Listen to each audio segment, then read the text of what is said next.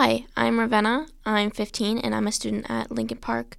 I'm going to be reading my essay, How to Survive a Killer American Girl Doll.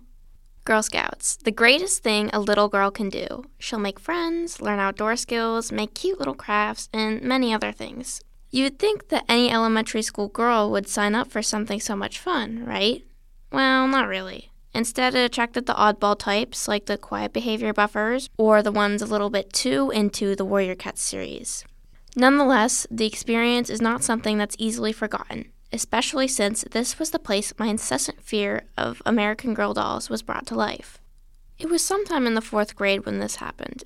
We would have our scout meets after school on Wednesdays. Things were going fine, as always, until the topic of dolls came up.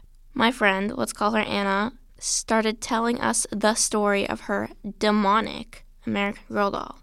She went on about how she got the doll and that it would regularly disappear and reappear. She also told us that she would awake with scratches and that her cat even went missing one day.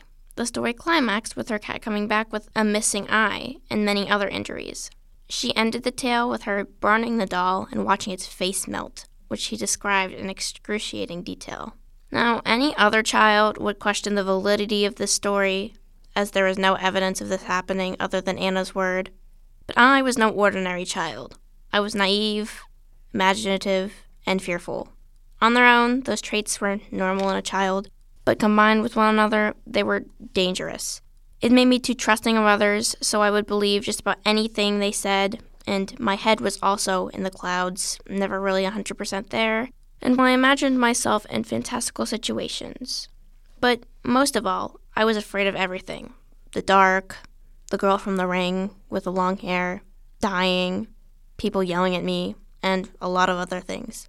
So when Anna told me the story, I was completely convinced. After that meeting, I told myself that all American Girl dolls were possessed killers out to get me.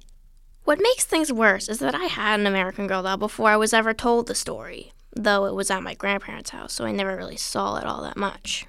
After that, I avoided anything American Girl doll related like the plague. Once, my mom asked me if I wanted one for Christmas, and just the thought of one of those things being in my house brought me to tears. Eventually, Christmas of 2019 to be exact, I did get a doll like an American Girl doll. However, I quite literally insisted that the doll I received was off-brand and not an American Girl doll. Even while it wasn't a real American Girl doll, I still feared it. For the rest of the Christmas break, I watched the doll constantly. Like I thought it was going to spring to life and gouge my eyes out or something while I slept. Now, the same doll is in a crate near the foot of my bed, bald. I chopped off all its hair during quarantine out of pure boredom and just a little bit of insanity. It's funny to me how stupid I was as a child. My views were completely shifted, even though I had one of those dolls before. I even owned these super creepy porcelain dolls that I kept on my bed. One even broke and sliced my hand open. But did I develop a fear because of those dolls? No. I developed a fear because of a stupid story I was told at a Girl Scouts meeting in the 4th grade. Maybe I was an empath as a child or something, I don't know. And while I am over my fear of American Girl dolls, sometimes my old, extremely irrational fears come back for just a moment.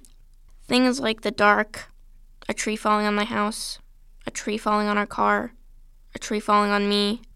But that's all relatively normal stuff compared to American Girl dolls.